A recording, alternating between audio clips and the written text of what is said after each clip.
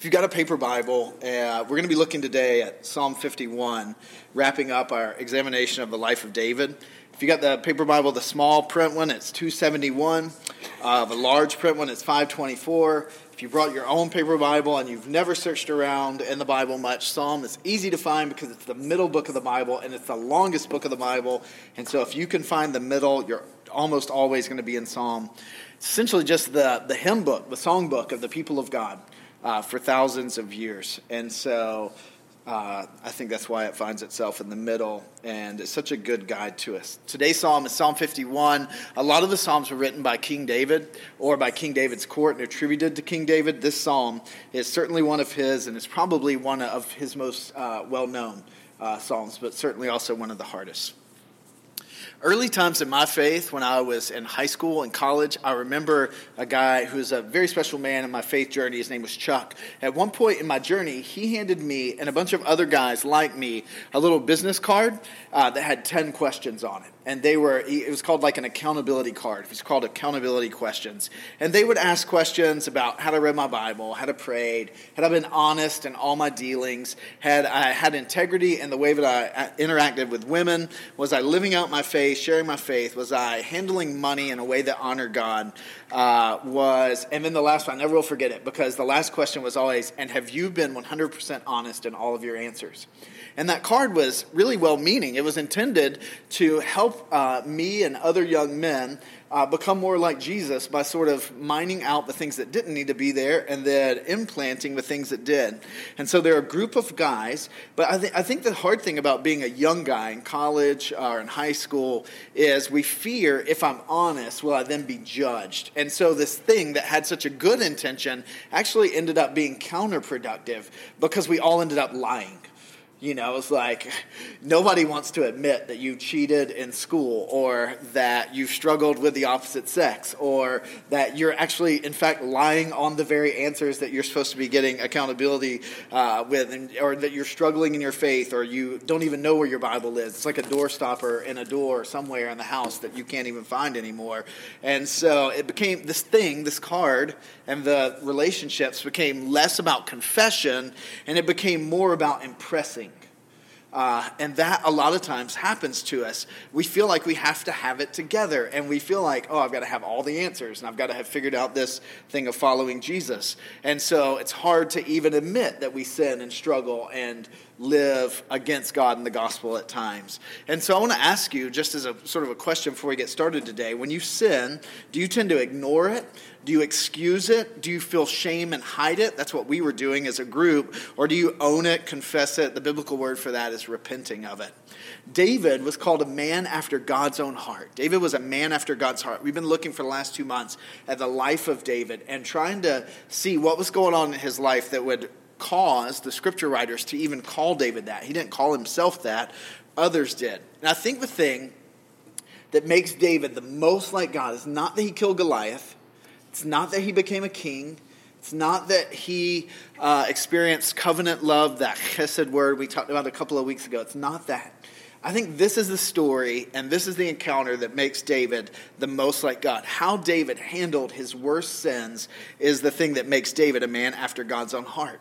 And eventually, David ran to God. It took a minute, but when David screwed up and sinned, he eventually ran to God. Now, I want to give you the story, the backstory, and then I want to give you the confrontation, and then we're going to actually read this Psalm 51. Here's the story. In 2 Samuel 11, David is an older man. His kingdom has been established, and he is fully in power, never to really be questioned again in his lifetime in a serious way as to whether he's the king. And so in a moment in the spring, when most kings go off to war, David actually stays home. And he's standing out on the roof, and there's a young woman bathing on the roof, and he looks over, and he likes what he sees. And so because he's king and he has all the power, he calls this woman to come to his house, and because there are little ears in the room, let's just say they play a board game together. And the result of that board game is that she gets pregnant. And so now David's in a panic because he has now played a board game with a woman that he should have not been playing board games with. And so he finds out she has a husband. Her husband, Uriah, is actually one of his bodyguards, one of his main warriors. And so how is this going to go down that she is now pregnant and he's off at war with all the other warriors, where David probably should have been. And so David calls Uriah off the battlefield and basically says, man, just take a couple days off. Go enjoy time with your wife. You guys go play some board games and we'll just see what happens, right? Hoping that Uriah would think he got his wife pregnant. Uriah won't do it. He's a man of honor, and so he won't go home. So David does everything he can to try to get this guy to go home and be with his wife, and ultimately Uriah wouldn't do it. And so David, continuing to panic, when you're doing something wrong, just keeps ratcheting up, eventually sends to the commander of his armies, Joab, and says, here's what I want you to do. Put Joab on the front line of battle. Or put Uriah on the front line of battle and let him die. And so they go to war. They actually begin to lose the battle, but Uriah also in the process dies. Long story short, Bathsheba, the wife of Uriah, eventually gives birth to this baby. Now, David is just letting all of his sin stew. No one knows about this other than he and Bathsheba, because now Uriah is dead. Nobody knows the plot. Nobody knows what's going on. Just a woman pregnant. Totally, he's good. He's not in trouble. This is a done issue. Nobody had eyes to see it except God. And God had a man named Nathan, who was really David's sort of personal pastor. And so Nathan in 2 Samuel 12 comes to David. And he doesn't confront him at first. He doesn't say anything negative. He just tells David about something going on. He says, listen, there's a man in the country who is insanely rich and has more sheep than he can possibly wrap his brain around. And he is throwing a party, and they're going to have lamb chops at the party. But the man, being a jerk, decides that he's not going to kill his own sheep for this party to have lamb chops. He actually is going to take the sheep of another man, and not just any man. There's one guy in the country who's got one sheep, and he loves that sheep like it's a human and it's his own child. And he takes care of it, and he feeds it, and he nurtures it. And the rich man went and he took the poor man's sheep and he killed it and served lamb chops. Well, David's face is getting red and he's angry. He's angry. How could someone take what wasn't theirs when they had everything? And so David says, who is he? I'm going to go get him and I'm going to kill him and take him out. And Nathan looks at David and says, David, you are the man. What you did with Bathsheba and Uriah is exactly what I just described to you in that story. And David is cut to the heart, and he begins to repent, and he feels shame. So I don't want to dive too deep into this today, but we live in a very individualistic society in America, and we tend to think in individualism. So if I do wrong, it's I did wrong, or I did right. It's right and wrong, black and white. David's culture, the Middle East, even to this day, Eastern cultures are collectivist cultures. They think in group. And so David, this sin with Bathsheba is not so much about right and wrong. It's about the fact that Uriah acted with honor and David acted with shame. And what he did was shameful. And in that moment, David feels shame and conviction. And out of that, he wrote Psalm 51. Now, I want to read it to you today. It's a little bit longer, but we would be doing ourselves a complete injustice if we didn't read this whole thing. So let me read to you Psalm 51. David, out of a place of brokenness, writes, have mercy on me, O God, according to your steadfast love, covenant love that we talked about a couple of weeks ago. According to your abundant mercy, blot out my transgressions. Wash me thoroughly from my iniquity and cleanse me from my sin. For I know my transgressions and my sin is ever before me. Against you, you only have I sinned and done what's evil in your sight, so that you may be justified in your words and blameless in your judgment. Behold, I was brought forth in iniquity, and in sin did my mother conceive me. Behold, you delight in truth and the inward being, and you teach me wisdom in the secret heart. Purge me with hyssop, and I shall be clean. Wash me, and I shall be whiter than snow. Let me hear joy and gladness, that the bones that you have broken rejoice. Hide your face from all my sins and blot out my iniquities. And I think one of the most powerful verses in the Old Testament, in the Hebrew Scriptures, create in me a clean heart, O God, and renew a right spirit within me. Cast me not away from your presence, and take not your Holy Spirit from me. Restore to me the joy of your salvation, and uphold me with a willing spirit. And I'll teach transgressors your ways, and sinners will return to you.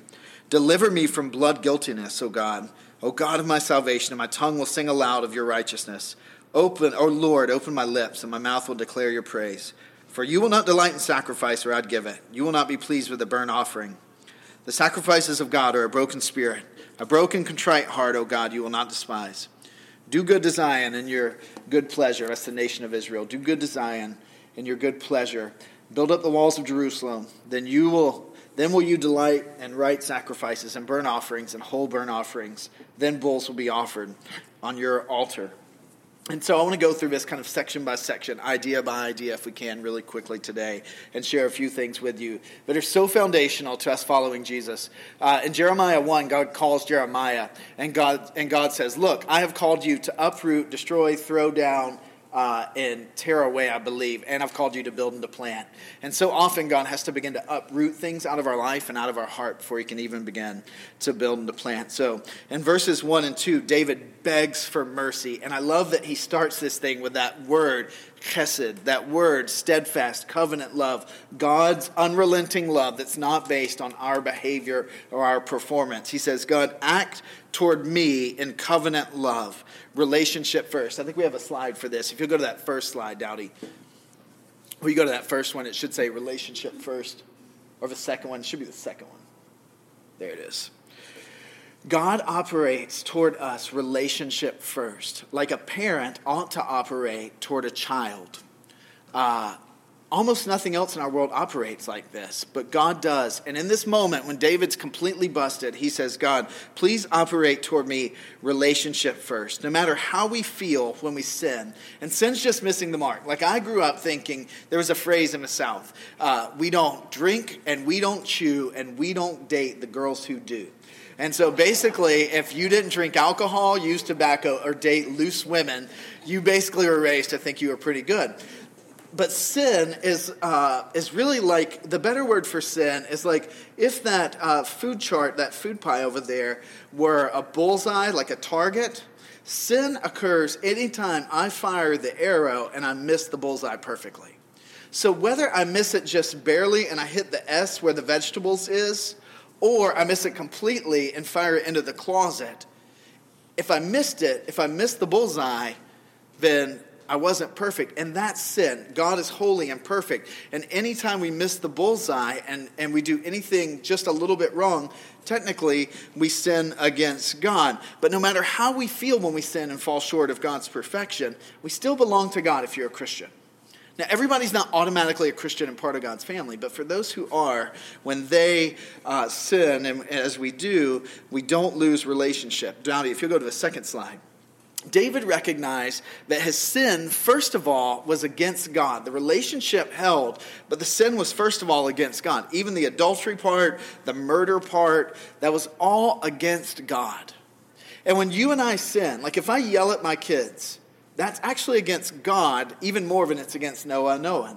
If I get on Natalie's case about something, that's actually against God more than it's against Noah and Noah. If you look at something on the internet or you go to a party and you start drinking and then you end up drinking way more than you should have drunk, or anytime we do any of these things, if we cheat on our taxes, it's almost tax season, and we miss the mark, that is first and foremost against God. And it leads David in this to say, I sinned against you first. Sin is specific. When we sin, it's specific. It's not like, oh, Carson's a sinner. No, Carson commits specific sins against God. It's personal. It's not universal. Like, oh, we're all sinners. That is true. But Dasheen commits specific sins against God. Renee commits specific sins against God. Hope commits specific sins against God. It's personal. It's between us and God. And then it's against God and against people. And it's even against ourselves. Never happens in a vacuum. And so David, when he says that part in verse 5, he says, even from my mom's womb, I was conceived in sin. He's not passing the buck being like, well, and my kids do this because this is what I did to my mom. Like, you find some way to blame your parents for your own problems, right? Well, I only, talk bad about my aunt because my mom always talked bad about her sister-in-law. Like, it's not that. It's, David is saying, listen, I'm such a sinner and I can be so rebellious against the Lord that it's like having my mom's eyes or like having my dad's height. It's just so ingrained, he says, into me to be unbelieving and sinful. He's not blaming his mom. He's saying this is part of his character, and he's accepting the verdict. And then he goes on in 6:9, and he says, cleanse me with hyssop. Now, I didn't know what in this world this was, but I'm going to show you this morning. Do you guys, in New England, I've never seen this, but in the South, there's this awful, awful plant. They call it like what do they call it, like a cattail bush? It's like this huge bush with these things on the end that look like pipe cleaners almost. Essentially, when he says hyssop, it would be like having this big, like almost like a big pipe cleaner, right? And you would put blood, you would dip it in blood, and you would take it and you would throw it onto something that was sinful and unclean. And by putting the blood on it, you were cleansing it before God. And so David says, cleanse me with hyssop. It's this idea of you're making something ceremonially clean by actually putting blood on it. And he says, wash me and I will be whiter than snow. But I learned as a kid, mustard, blood. There are a few things that never came out, like mustard and blood. And there were others, but and Georgia red clay. You didn't get those things on your genes or you were never getting it out. David says, I need to be washed and cleansed in hyssop for purifying. I need to be made whiter than snow and be made clean. He says, the broken bones, the bones that have been broken by my sin that God has allowed to be broken, I need them healed. My sins, he says, I need them blotted out. That doesn't negate what happens. It just makes it ceremonially clean. I used to get a lot of speeding tickets. I never knew. I know, Lana's like, for shame. I never knew. My mom, if she would have been smart, she would have made me pay the insurance bill. She never did. The judges and the courts, when we paid the fine, it was on my record, but I wasn't being held against me, right? My mom in grace wasn't even holding it against me. It was cleansed. It was washed in blood of my mom's forgiveness, but it was still there. She still was having to forgive, and I still knew I had done wrong. And that's what David's saying. God, make me ceremonially clean. But then he goes on in that verse 10, 11, 12, and 13, where he says, create in me a clean heart. And he's like, God, I don't want to just be ceremonially clean. I want to be in a right relationship with you. I don't want you to wash my heart. I want you to give me a new heart. I want inward renewal. I think this is a slide, Dowdy. He was asking for, that one. He was asking for restoration, ceremonial restoration, and renewal for what was dead to be made alive. Renewal only happens because of grace and because of the cross. David, when he writes this, is actually looking forward to Jesus on some level one day, saying, God, give me what I can never earn on my own. Give me relationship and grace despite my performance. Now, for us and for David, this flows out of three things. I think three things happen. If you want to write down three things today, here they go. Number one, this flows out of confession. I think we have a slide that says confession. Yes, perfect. Confession is taking personal responsibility for sinful actions, words, and attitudes without denial, excusing, or blame shifting. Confessing is taking personal responsibility for our sinful actions, words, and attitudes without denial, excusing, or blame shifting. Just saying, God, I'm busted. I'm busted.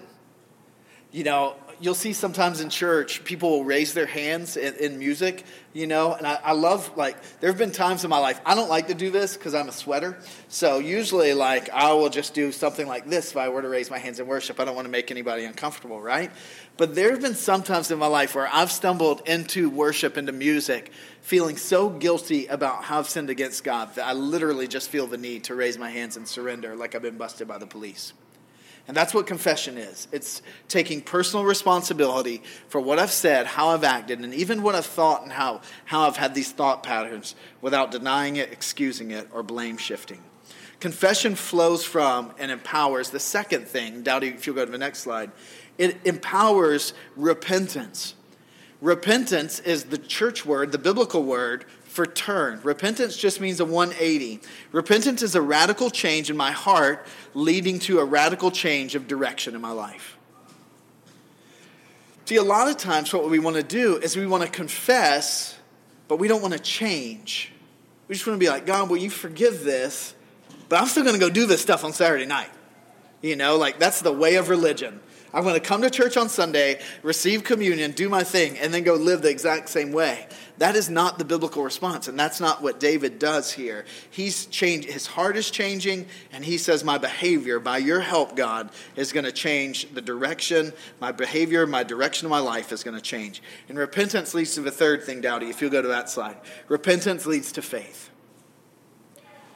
And faith is trusting God enough to obey him.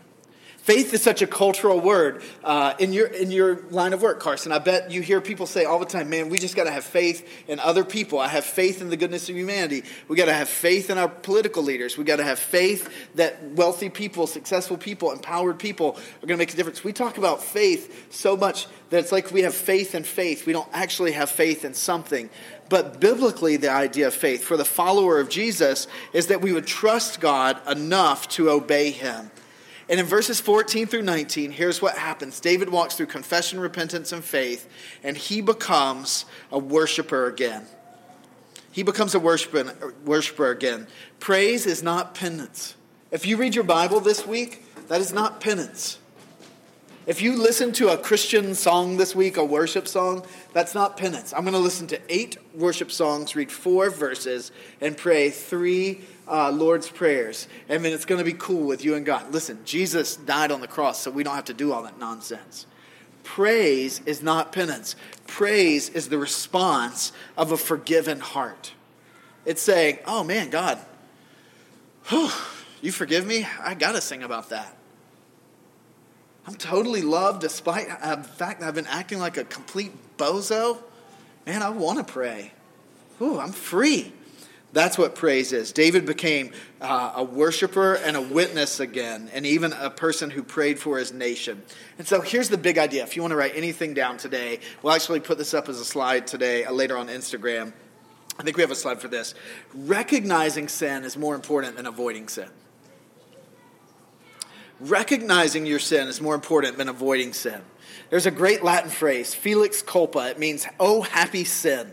Oh, happy sin. Sin caused Jesus' death, and it leads us to grace. So we don't run toward sin as followers of Jesus, and we don't constantly navel gaze like, ooh, what were my intentions here? Did I say something loose and unkind? Was I respectful to my grandmother? Like, we're not constantly looking down, like feeling guilty. This is kind of the politically correct culture that we live in now. We constantly have to wonder if every word and every action is going to have this negative reaction of like, ooh, I drank from a plastic straw. Think of all the sea turtles that may or may not lose their life. Like, God is not asking us to be that worried and inward so that we can't live outward and full of praise.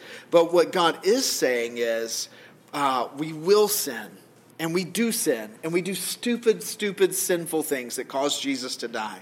And when God's Spirit puts his hand on us and says, like when Nathan said, David, you're the man. And it was as if God's hand grabbed David by the heart and did a twist. Does that ever happen to you? God grabs your heart and then twists. The other night in community group, I was repeating something someone else had said, and I used a swear word. And immediately Owen, who I thought was up the steps, goes, ooh, Dad, you swore in the middle of group. Like in that moment, God grabbed my heart and did a twist on it because my child heard me say something I tell him he probably shouldn't say. In that moment, rather than just feeling guilty, I just say, God, I'm a mess. And I need you. And I confess that was sinful and wrong, caused Jesus' death. But I repent, I want to turn from that, and I believe you, and I will adjust my life. And the talking. When we moved to New England, I'm not going to lie. Like, I used to swear a lot. It just was one of those areas I got really loose on and didn't feel bad about anymore. Swearing didn't even bother me anymore. But the Bible says, don't let unwholesome talk come out of your mouth. It's unbefitting to people who follow Jesus. And so God began to grab at my heart and want to change me. And man, I don't do that anymore. By God's grace, not because I'm good. It's because God has changed my heart. out of a place of confession and repentance. And so we confess, we repent, and we believe. Intimate relationship is more important than moral perfection. So when you sin this week, and you will, because you're not going to avoid it, I would rather you own it than avoid it. Recognize it rather than think it's something that we've got to pretend like we don't do. I want to encourage you to pray these things. God, I confess blank. I confess whatever it is that you just did that God put his hand on. I thank you, Jesus died for blank. I confess it. I'm thankful Jesus died for it. I receive forgiveness. Thank you, Jesus. Help me turn from blank and walk with you. This Wednesday, I believe, is Ash Wednesday. Am I right? I think it is. If your goal if you do Lent, and we used to have friends in the South who did Lent as basically just a sanctified diet. You know, they were like, what am I going to give up for Lent this year? I want to be like, why don't you give up the Facebook post trying to make everybody think that you're so holy, posting about what you're giving up for Lent? Like, that was all she was doing. And we were thinking about this person the other day. If you want to give something up for Lent as a sign of penance, don't bother. You're wasting your time. If you want to punish yourself and take away chocolate or coffee or meat for 40 days to punish yourself for being human, don't bother. Jesus died for that. You can't pay the price for it. You would be trying to add to what he did on the cross. If you want to give up something for Lent out of a sense of guilt, well, I drink too much, and so I'm going to give up alcohol just because I just feel guilty all the time when I drink, that is counterproductive and anti-gospel. I would rather you drink and feel conviction causing you to repent rather than just live with this guilt, pretending like it's not there. But if you enter into a time of Lent and you want to give up something as an act of worship and gratitude and identification with Jesus and his suffering, I think that's a beautiful thing. David was called a man after God's own heart. And here's how we're going to end this series. We hear that, like, he's a man after God's own heart. Dasheen played on this really tough season this year in Downey 2. Made it all the way to the end of a tough season. Last year, you didn't even qualify to play, did you? But this year, he went all in. And I remember, even before the season started, Dasheen told me, he said, Coach can't yell at everyone on the team, but he can yell at me because I know he loves it and it's making the team better when he gives me a hard time. That was impressive. You know what? In that moment, he was sort of a man after Coach Coleman's heart, but even more, he understood that Coach Coleman's heart was to build character into the lives of these players and maybe some wins, right? And so he was after Coach Coleman's heart. He was pursuing what Coach wanted for him and for the team. When the Bible says that David was a man after God's own heart, sure, it means it resembles God's heart. But what it really means is David was pursuing God's heart. He was chasing God's heart. And that's what we want for our lives. God, may we be chasing your heart in all areas. Let me pray, and then we'll wrap up for today.